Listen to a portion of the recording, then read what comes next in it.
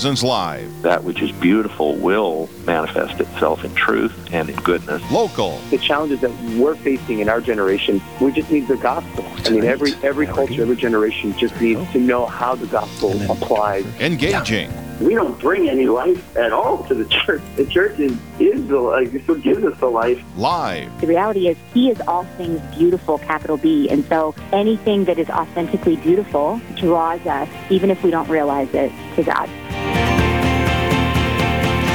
Praise be the Sacred Heart of Jesus and the Immaculate Heart of Mary. Welcome to another episode of Real Presence Live as Father James Gross comes to you from the studios in the near South Side Historic District of Grand Forks on what is a positively wintry day, and I am joined by my classmate and fellow priest of the diocese, Father Jason Leffer. Good morning, Father. Good morning, Father Gross.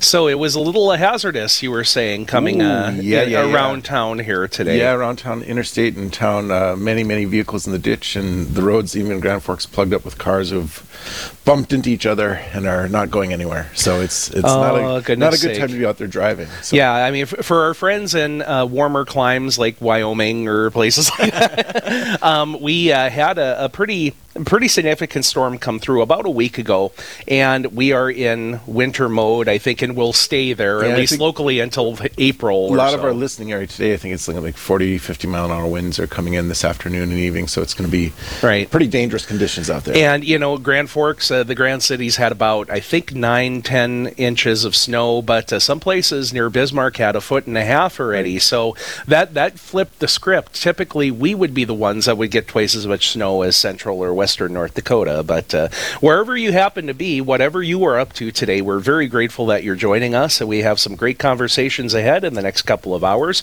But as always, let's begin, as we ought to, with prayer. If I could call upon you, Father, to lead us. Absolutely. It requires a little introduction today because, as everyone in the whole world knows, today is the feast day of Leffer, North Dakota. Dun, da, da, da. It's our patron saint of Saint Elizabeth of Hungary. So yes. So we'll definitely have to invoke her as well as we begin. In the name of the Father, the Son, and the Holy Spirit. Amen. Amen. God, our Father in heaven, we thank you. We praise you. We bless you. We adore you. We glorify you. Father, may we be your great glory. Send your Holy Spirit, Lord, and giver of life, into our hearts, our minds, our imaginations, our memories. Awaken all of our spiritual faculties. Heavenly Father, we pray this day through the power of your word. It may come through this broadcast and touch our hearts and draw us ever closer to your Son, Jesus Christ. And we call upon the intercession of Saint Elizabeth of Hungary as well as we make this prayer through Christ our Lord. Amen. In the name of the Father, the Son, and the Holy Spirit. Amen. Amen. Thank you very much, Father. So at the very outset here, I am glad to announce here, Father, that we are returning to a regular segment of ours, which we missed last month, and so we're back. We need to get some sort of erudite-sounding sound that accompanies our intro for this, sauntering down literary lane. Sashaying. Yes. And so to begin our sachet here, let's introduce our regular guests for this segment. First of all, I heard Nancy over the phone here. We have Nancy Gord with us. Welcome back, Nancy. Well, thank you so much. And we also have a brother priest of ours from the Diocese of Fargo, Father William Slattery. Welcome back, Father. Good morning, everybody. All right, and Father is the chaplain at Sacred Heart Middle School and Shanley High School in Fargo. And, in order to introduce our topic, I guess there's only one thing that came to mind. It's alive! It's alive! So, if that's enough of a clue for people, Nancy, why don't you go ahead and get us started with what we are going to be discussing today? Well, our selection today is Frankenstein by Mary Shelley, written in 1818, and we're going to be discussing this selection because of the way it transcends its time period. It speaks of the responsibility scientists have toward their experimentation and its results. What do you do with that empirical, that observed knowledge? And how do you treat or use the resulting product? Now, these are great concerns of today's world. Plus, it is a story of a tragic hero in the classic sense. A man who enjoys the love of family and friends, but he's brought down due to his obsessive and prideful use of the talents God gave him. Yeah, and Mary Shelley is the name of the author, a woman from Great Britain. If I remember correctly here, the kind of the story behind the how the novel came together is that she was vacationing in Switzerland with family and friends, and there was that summer there was excessive rain. So rather than to go out on outdoor jaunts, they were spending a lot more time indoors, and they were making up ghost stories or kind of horror stories, and so that was basically the seed for what we have in this novel, correct? Correct. Yeah. And in actually the movie, which gives us that sort of classical creature look of the monster, in The Bride of Frankenstein, actually it starts out with that scene of the writers, the poets, the friends sitting around in a parlor type situation. Yeah. So yes, you're absolutely correct. And Father Slattery and I were talking earlier in the week about the nature of it being a horror story, because it's much more philosophical in nature. There also, Father Slattery, could you help maybe for our audience who's not so familiar with this? First of all, we need to acknowledge Dr. Frankenstein is not the monster. Yes, yes. But the next thing that's going to be a whole other tangent later on.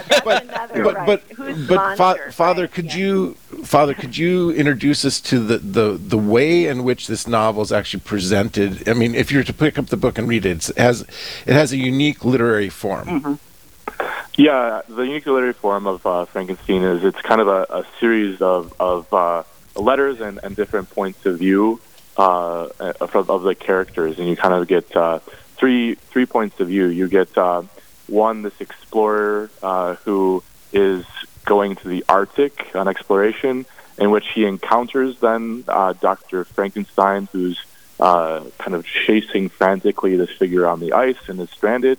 And that encounter then is outlined the story then of the doctor, his whole history, and then the creation of the monster, and then the monster then gives his own viewpoint. And so you kind of have this movement between these vantage points through the story that kind of creates this complex philosophical story on the reality of life, of existence, and of creation. It's kind of it's very beautiful, but also profound. And then also, historically, and I know, Nancy, you kind of alluded a little bit here, but Father, so right at the time when this is being written, it's really, electricity is a really big deal. Can you clue us into what's happening historically that feeds into how this novel came about?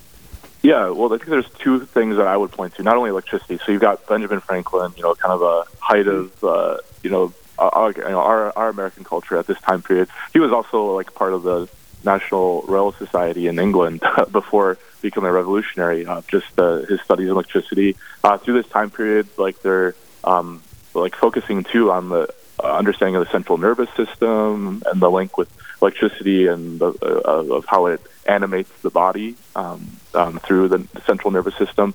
At the height of this too is also like in Europe, and is the celebration of the practice of autopsies.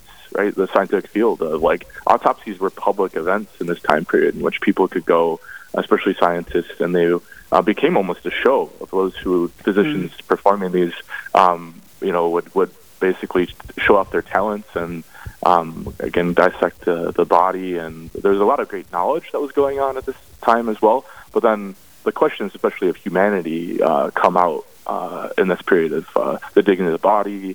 The role, especially of science and ethics, is kind of a focal point here. Right, and there was a lot of advancement going on in science. Chemistry was really advancing as a field as well. But interestingly enough, when you read the book, the term natural philosophy is used because the word science hadn't been coined yet to be used relating to these studies. Yes, it's a very helpful thing to remember during the course of it. So let's for those who are just joining us, we have Nancy Gord and Father William Slattery with us discussing the novel Frankenstein. I guess there's another, like the modern Prometheus, I guess, is sort of an alternate title for this novel, which was written in 1818, a little over 2 centuries ago. And certainly later on this conversation, we'll be talking also about the cultural impact. Why is it that this paradigm has become so enduring and that it bubbles up? In fact, I'm going to have to restrain myself from quoting from the Mel Brooks movie from 50 years ago. Young Frankenstein. It's Frankenstein. Anyway, so tell us about some of the key elements that really stand out to you in this book and in this story. Well, Father mentioned the 3 narrators because you hear this story told through 3 different storytellers. But another key element in this book is just the way that Robert Louis Stevenson developed the prototype of the pirate. Mary Shelley developed the prototype of the mad scientist. So you have that, as well as all the themes: the destruction of innocence and goodness, the need for friendship and companionship, and superficial beauty. I think one of myself with the novel, I'm really, in some ways, I'm almost taken more by the person Mary Shelley than the novel. In some ways, just her history and what goes into this. That, like for example, her mom died at she was her birth. But her mom was what I guess the language we'd use today, a radical feminist. Kind of her background, and her dad wanted to honor his wife by raising Mary Shelley with that philosophical background and expression of life, and really what she went through kind of comes out in this novel. And one of those key things, and maybe Father Slaughter, you could touch on this. If we think about Dr. Frankenstein's monster or his creature that he creates here, it's like life coming forth without the woman, life coming forth without mother. Life, and if we contrast that with God's design of creation, the essential nature of the woman for creation, but also redemption, right? That we don't get redemption or creation apart from the woman, and this is how God has, in His great design. What kind of things, what kind of themes or things come out here in this story when we look at life apart from the woman as God designed it? Well, I think it goes right to the core, particularly of the conflict between Frankenstein and also the monster. Is that reality of being created without the concept of love? In the movies always portray this in a more dramatic fashion than you actually get in the novel of the creation account of the monster. There's this sense of some giant tower with the lightning and all of that, and it's not quite how it's portrayed. But what's captured particularly, I think, dramatically by Shelley in that is that reality of the monsters created just from the hubris and just pride and desire of the doctor, the mad scientist, as Nancy said, the prototype. And in that, immediately, once he creates the monster, it comes to life. Frankenstein flees out of horror, and so you just have this complete nature of rejection in which the monster exists outside of love. And I think going to that heart of the role, especially of the woman in nurturing, the role particularly of one in God in creating, as we talk about God as He is love itself, and so as He creates, it isn't just some aspect of His power that does it. But it is His nature that is also reflected in creation. And so you have this horror that gets translated into the monster, the horror of Frankenstein, the rejection of Frankenstein that turns ultimately into the conflict between them. Well, we have only just dipped our toes into this conversation, and so we'll be coming back to take up more of these themes as we're speaking about the novel Frankenstein by Mary Shelley with Nancy Gord and Father Slattery. We will continue this conversation on the other side of the break. You're listening to Real Presence Live.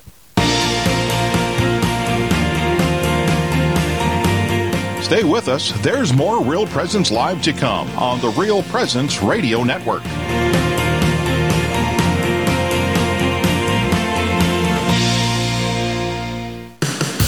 SJ Machine, proudly named after and dedicated to St. Joseph, provides machining and induction heat treating to a variety of industries. Just as St. Joseph worked diligently to meet his family's needs, SJ Machine strives to understand and meet our customers' production needs. Prototype to production, working together towards success.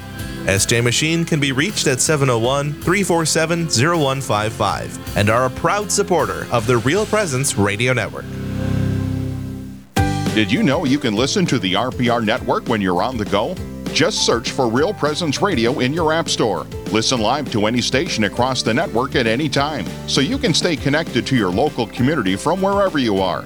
Plus, if you miss a program, the Real Presence Radio app is your one-stop shop for local and national podcasts, including our signature show, Real Presence Live. The Real Presence Radio app, with you every step of your faith journey. Download it today and see what you've been missing.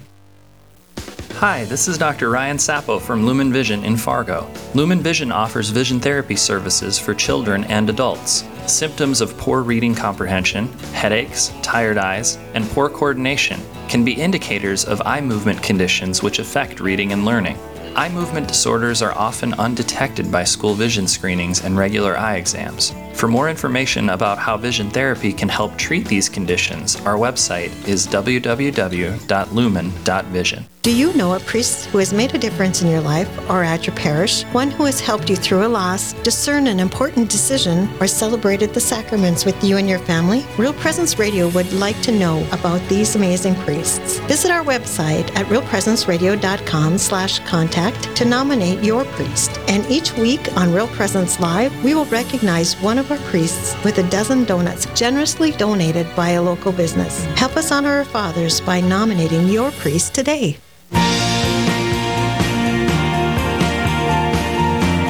You're listening to Real Presence Live.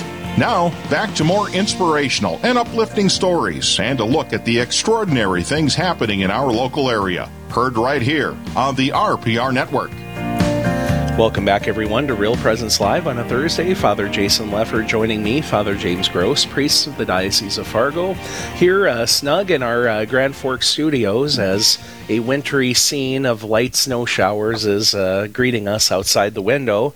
And that may be the case in a great many places as we are listening to the program today.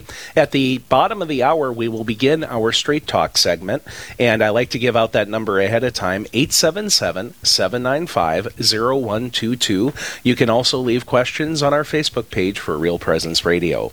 So, Father Slattery and Nancy, we are visiting about the novel Frankenstein by Mary Shelley, and we were starting to get into some of these things that we notice from a Catholic perspective. So, Father, if I could have you just kind of continue these thoughts that we were diving into before the break with regard to what we could say about Victor Frankenstein, what that character brings out as you read it from a Catholic perspective. Yeah, and as Father Leffer kind of launched in, is just that kind of sense of incomplete creation without the sense of the mother, or not outside the nature of love. Like, that is, again, the heart of the conflict between Victor Frankenstein and his creation, the monster. And I think, like, part of that is, like, Victor himself lost his mother at an early age. That's kind of part of that narrative and the kind of tale of his story. And, like, again, reflecting even the author, like, that search for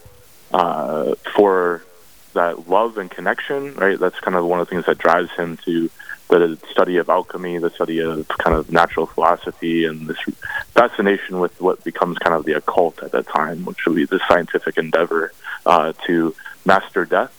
I think this all weaves itself together in how this search for kind of conquering the reality of death outside of God leads to this horrific creation. Nancy and I were kind of talking earlier about the fact of, like, you know, like, why does Victor Frankenstein choose to make his creatures so ugly? Well, and so large. So large. Right, so like 8 feet or whatever in height. Yes. And then, so it's just that reality of, like, a failure of, like, the intention of scientists, of, like, how we as human beings are so lost in like how we create things. We don't do it perfectly. And so that nature of God is perfect love, is perfect intention to nourish us into creation is lost in that. And it results in horror. So Nancy, go ahead. Well, I was just going to say, what happens when you're rejected by the Creator? You're rejected by the Father. And this creature, and you see it in more than one instance in the novel, desires to be good. He wants to be good. He saves a very young person. It becomes enamored of the family he observes hidden in a hidden fashion for a period of time. He wants to connect with them. He wants to be good. But here again, it goes to the superficiality of beauty. People are appalled by his horrific appearance, and they flee from him. They want to destroy him. And then it becomes, the horror originally is the look of the creature, and then the horror becomes his murderous rampage. You know, and again, I just like running through, I can't help but make connections with Shelley's own life and these themes, Nancy, you just brought up, like even like a mother's loving gaze, you know, the maternal affection, and even the creature's desire for a spouse. You know, I mean, just go ahead. Right, I was just going to say that earlier someone mentioned the redemptive nature of woman. And here the creature desires a female companion. And Frankenstein actually works towards that, but he is so concerned they'll become kind of this murderous duo and just wreak havoc on humanity. But he doesn't look at all at the possible redemptive qualities of this companion that could be brought to the creature through the love and the friendship. It's always constantly flirting like with the rejection of the feminine or being informed by the feminine, or just you just can't escape that throughout the whole novel. Like it's the power of this. You know, Father Slattery, I'm curious too. Like, you know, this kind of question about, well, who should read this, or why would be appropriate, or why would some practicing Christian or practicing Catholic, why should they read a horror story? But could you speak to that? Like, why would it be so beneficial for we in the modern world and the things that we deal with in the modern world? Why would it be so important to be exposed to this classic horror story? Well, I think because I think we can easily kind of relate to the struggle too of the monster in that pursuit and like the need for love, of like how understanding the reality of sin as rejection, and how in our actions, how many insane things we do because of the struggle we have with that desire for love. I think there's a way that speaks to us of like, again, why then we look to our Father not just merely as kind of cold creator, but the relationship of love that's there. I would say that would be one of them. I think inherently too is that question of like, we can do things, right? So the scientific age that still is part of our identity, like how much we can do, but the question of the why and how this affects humanity, I think that's a great question. And I think horror story has its great capacity to be able to speak to that in a way that is profound, is convincing, it is more universal than just like attacking, like, you know, should we do in vitro fertilization? Should we, you know, have surrogacy? Like some of these ethical questions that are of our age, it has a greater universal quality to be able to get to the core and heart of these questions.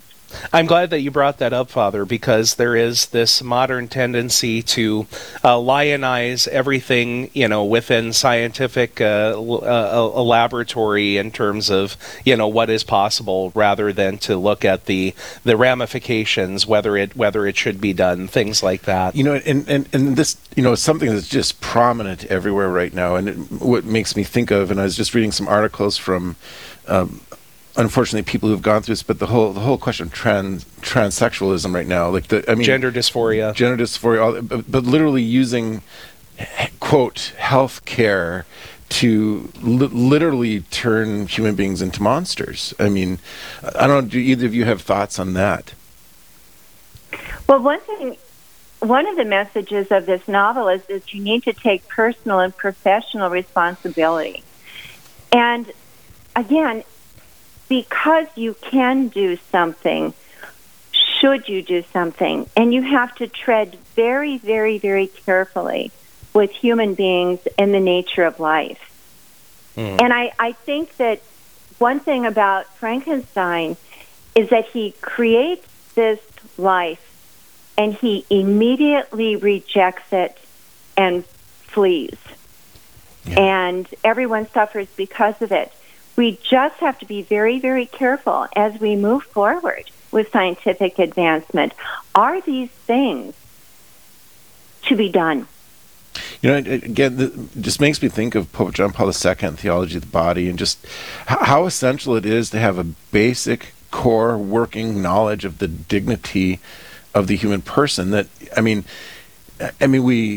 it just needs to be taught at every level, from kindergarten all the way to doctoral studies, to actually have a proper understanding of human nature and what it, because like you say, Nancy, if we're going to approach the human person or any of these things that we can do, apart from love, we're going to end up with a monster, and we're going to end up with destruction or self-destruction or world destruction. It just goes hand in hand if we don't cooperate with the nature that God has placed in us. Right. And when we started our discussion today, we clarified that Frankenstein is not the monster, the creature, the monster is that. But that, again, look at what monstrous things that Frankenstein did. And one of the ones I point to all the time is he not only was prideful and using his talents to act as God, he did that, but then he was not like our God who loves us. He takes a look at now what he considers to be the monstrosity that he's animated, and he runs from it.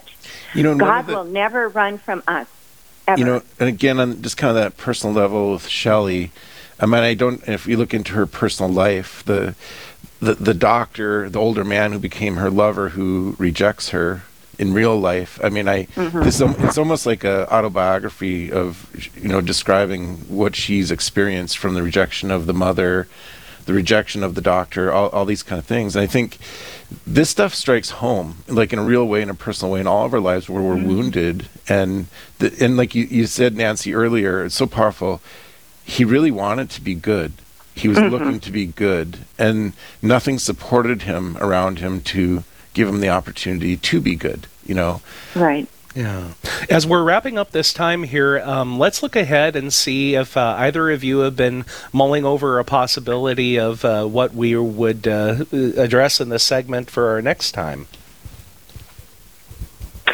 Well, we had talked about doing a short story. It's actually a memoir by Truman Capote, A Christmas Memory, which is, again, speaks of family and love between two people considered to be eccentric.